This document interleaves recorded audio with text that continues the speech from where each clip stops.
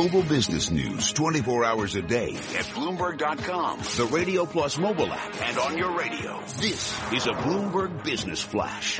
And I'm Karen Moscow. Futures moving higher this morning. Let's go to the First Word breaking news desk for today's morning call. And here's Bill Maloney. Good morning, Bill. Good morning, Karen. Futures are gaining today as WTI crude futures top $50, trade to the highest since October.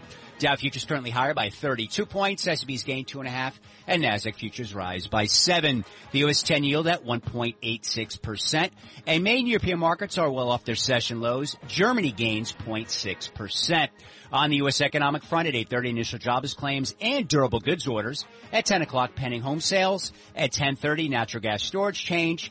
At 11 o'clock, Kansas City Fed. After the bell last night, Costco Q3 adjusted EPS topped estimates, although comp sales missed. And HP Q2 adjusted EPS beat estimates, but lowered the high end of 2016 EPS views.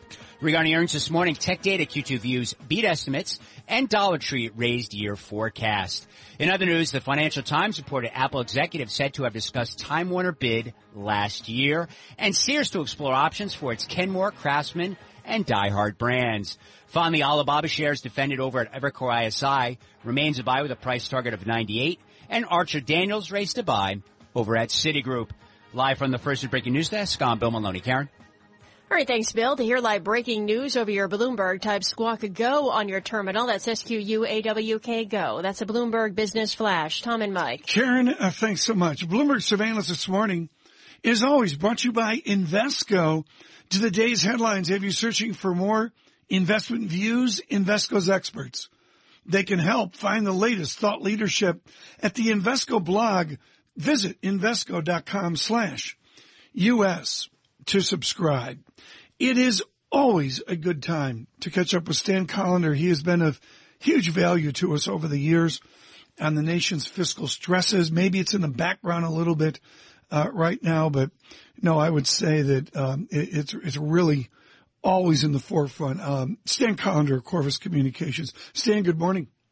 Good morning. Good to talk to you. I look at the CBO and the CBO idea of where we're heading, and I guess it's on the back burner, but the summation is we're going to get some technical issues. Why don't you work those out? I'll talk to Michael McKee about this as we set up Mr. Collender again with his good audio. Mike, the Congressional Budget Office has a lot of plugins from 2015 out to 2026, and they take a roughly 10-year view. We bring in $42 trillion. Stan, I guess you're back with us. We bring in $42 trillion. We spend $51 trillion, and we got a $9 trillion gap over a decade. And yet that's a good budget. How can we feel good about that? Well, you can't. But what you should feel worse about is that no one's talking about it. No one has a solution. And when I testified in front of the House Budget Committee yesterday, no one even mentioned it. I mean, you know as well as I do, Mike in particular, because of his years in Washington, Congress doesn't deal with things unless there's a crisis, and we're going to wait for this to happen and wait for the bond market and international, the international economy to crash before they decide they want to deal with this type of situation. Yeah, there's where you're wrong, Stan. Somebody is talking about it. Someone named Stan Collender, AKA the budget guy, went up to Capitol Hill yesterday and said basically the emperor has no clothes. The budget committee always blames other people and other problems, and you said, look, it's your fault that things are screwed up. How did that go over? Well, first of all, I had to hold my tongue. My testimony was pretty strong, but what I really wanted to tell them was to grow a pair. And they didn't want to hear that. Instead, they blamed the process. They blamed, the White House's failure to negotiate. It was everyone else's fault but their own. I was remarkably surprised that they didn't rip me apart and send me to the Russian front. I was not tarred and feathered, but they didn't come up with a solution. And Mike, I got to tell you, the biggest disappointment to me was no one mentioned the phrase fiscal policy, which is we need a process, they should have said, that would actually allow us to set a fiscal policy that's appropriate to deal with the kinds of issues that Tom was mentioning. No one said that. Not one of the 20 members who was there, Democrat or Republican. Well, you basically, here's the word in your testimony, the increasingly dismal record of these committees. Did they acknowledge that they had accomplished nothing for years? No, they would never do that. They would just say all they kept saying is it's the process's fault.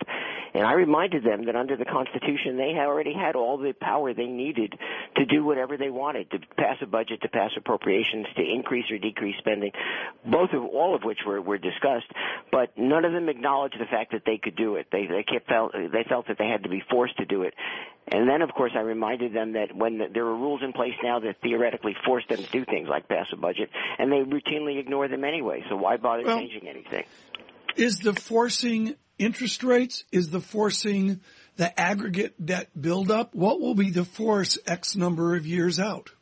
Well, it's not going to be the aggregate debt buildup because that's too complicated for most members of Congress to understand.